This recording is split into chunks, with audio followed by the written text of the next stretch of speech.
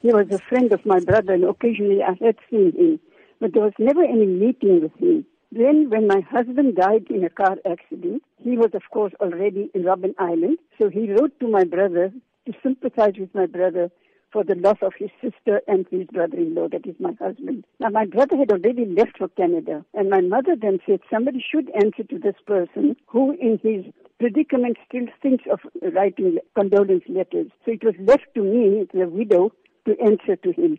And when I answered, I just wrote at the bottom, "Is there anything we can do for you?" Then after a month or so, a letter came from him, the first one to that, thanking me. And when he replied back, then of course, it just started the correspondence. Yeah. Tell me about that correspondence, that back and forth for over 10 years with this man that was in the struggle, that was in jail at that time, that was branded by many as even a terrorist. How did that friendship develop? Right from the beginning, I knew that prisoners' letters are heavily censored.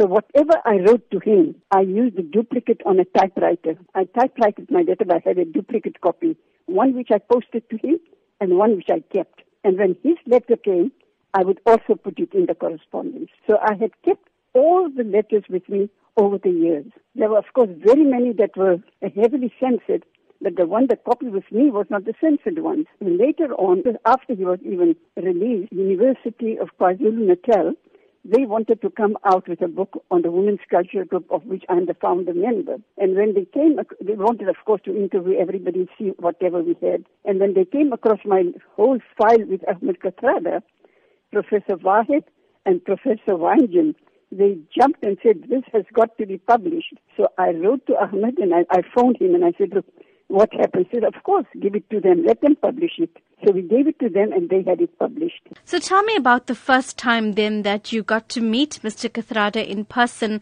after having corresponded for 10 years with letters. There was a wedding in Cape Town when he was 7 or 8 years in jail, and I attended the wedding. And from the wedding, the friends in Cape Town had already arranged for me to meet him during that week. So I and my son went to meet him in Robben Island. And when I saw him coming up, I looked at him, all along. I had thought it was a young student, but I don't know how in my mind, I just thought of him as a young student that I knew. And here was this big man coming towards me.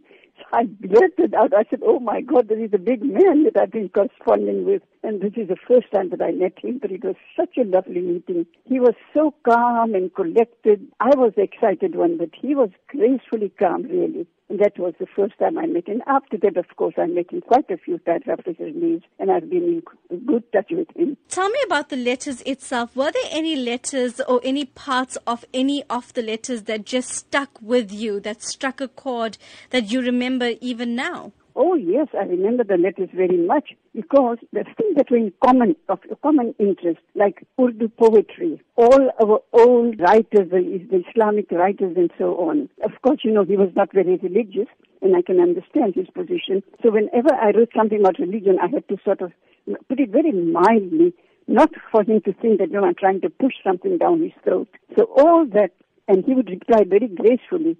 Then, of course, he would want news of his friends here. Now, some of the friends were also under surveillance, so we used a code name. Ismail Mir and Fatima Mir gave me the code names of the different friends. So I would say Abu Huraira said this, or that one said this, and these were code names, and he knew who I was referring to. So all this, it was not being transparent to the senses. You felt great having one across them. For you, what do you think is the lasting legacy of Mr. Ahmed Kathrada that all generations can take from? This was somebody who throughout his life from a very young age, he just dedicated himself to the cause. And he really, whatever he served very well and very gracefully. Whoever he came across with, he would be very gentle with them and yet very forceful. He knew exactly where he stood, and that was very clear. So you couldn't really, in an argument, sort of shift him. And of course, look at his Kathrada Foundation, what wonderful work they're doing now.